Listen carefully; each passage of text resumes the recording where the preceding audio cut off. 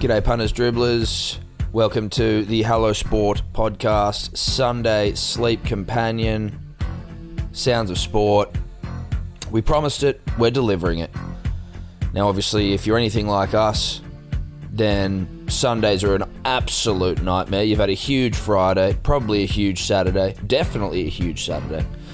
Depleted emotionally and physically, serotonin gone. Body sore, head hurts. I don't know if you can hear on me, punters, dribblers, Tom here. Got a cold, sore throat kicking in. But more than any sort of ailment of a sort of sickness nature, it's more about the sickness inside my mind. And certainly, ahead of a bumper week, I am as anxious as you like. Got to get up early for work Monday, shit to do, places to go, people to see, things to avoid. Now, with that in mind, obviously sleep becomes a real problem, pain in the ass, difficult to do. So we've organised the Hello Sports Sounds of Sport Sleep Companion. Today it's a nice football match, rugby league match. Forgive me.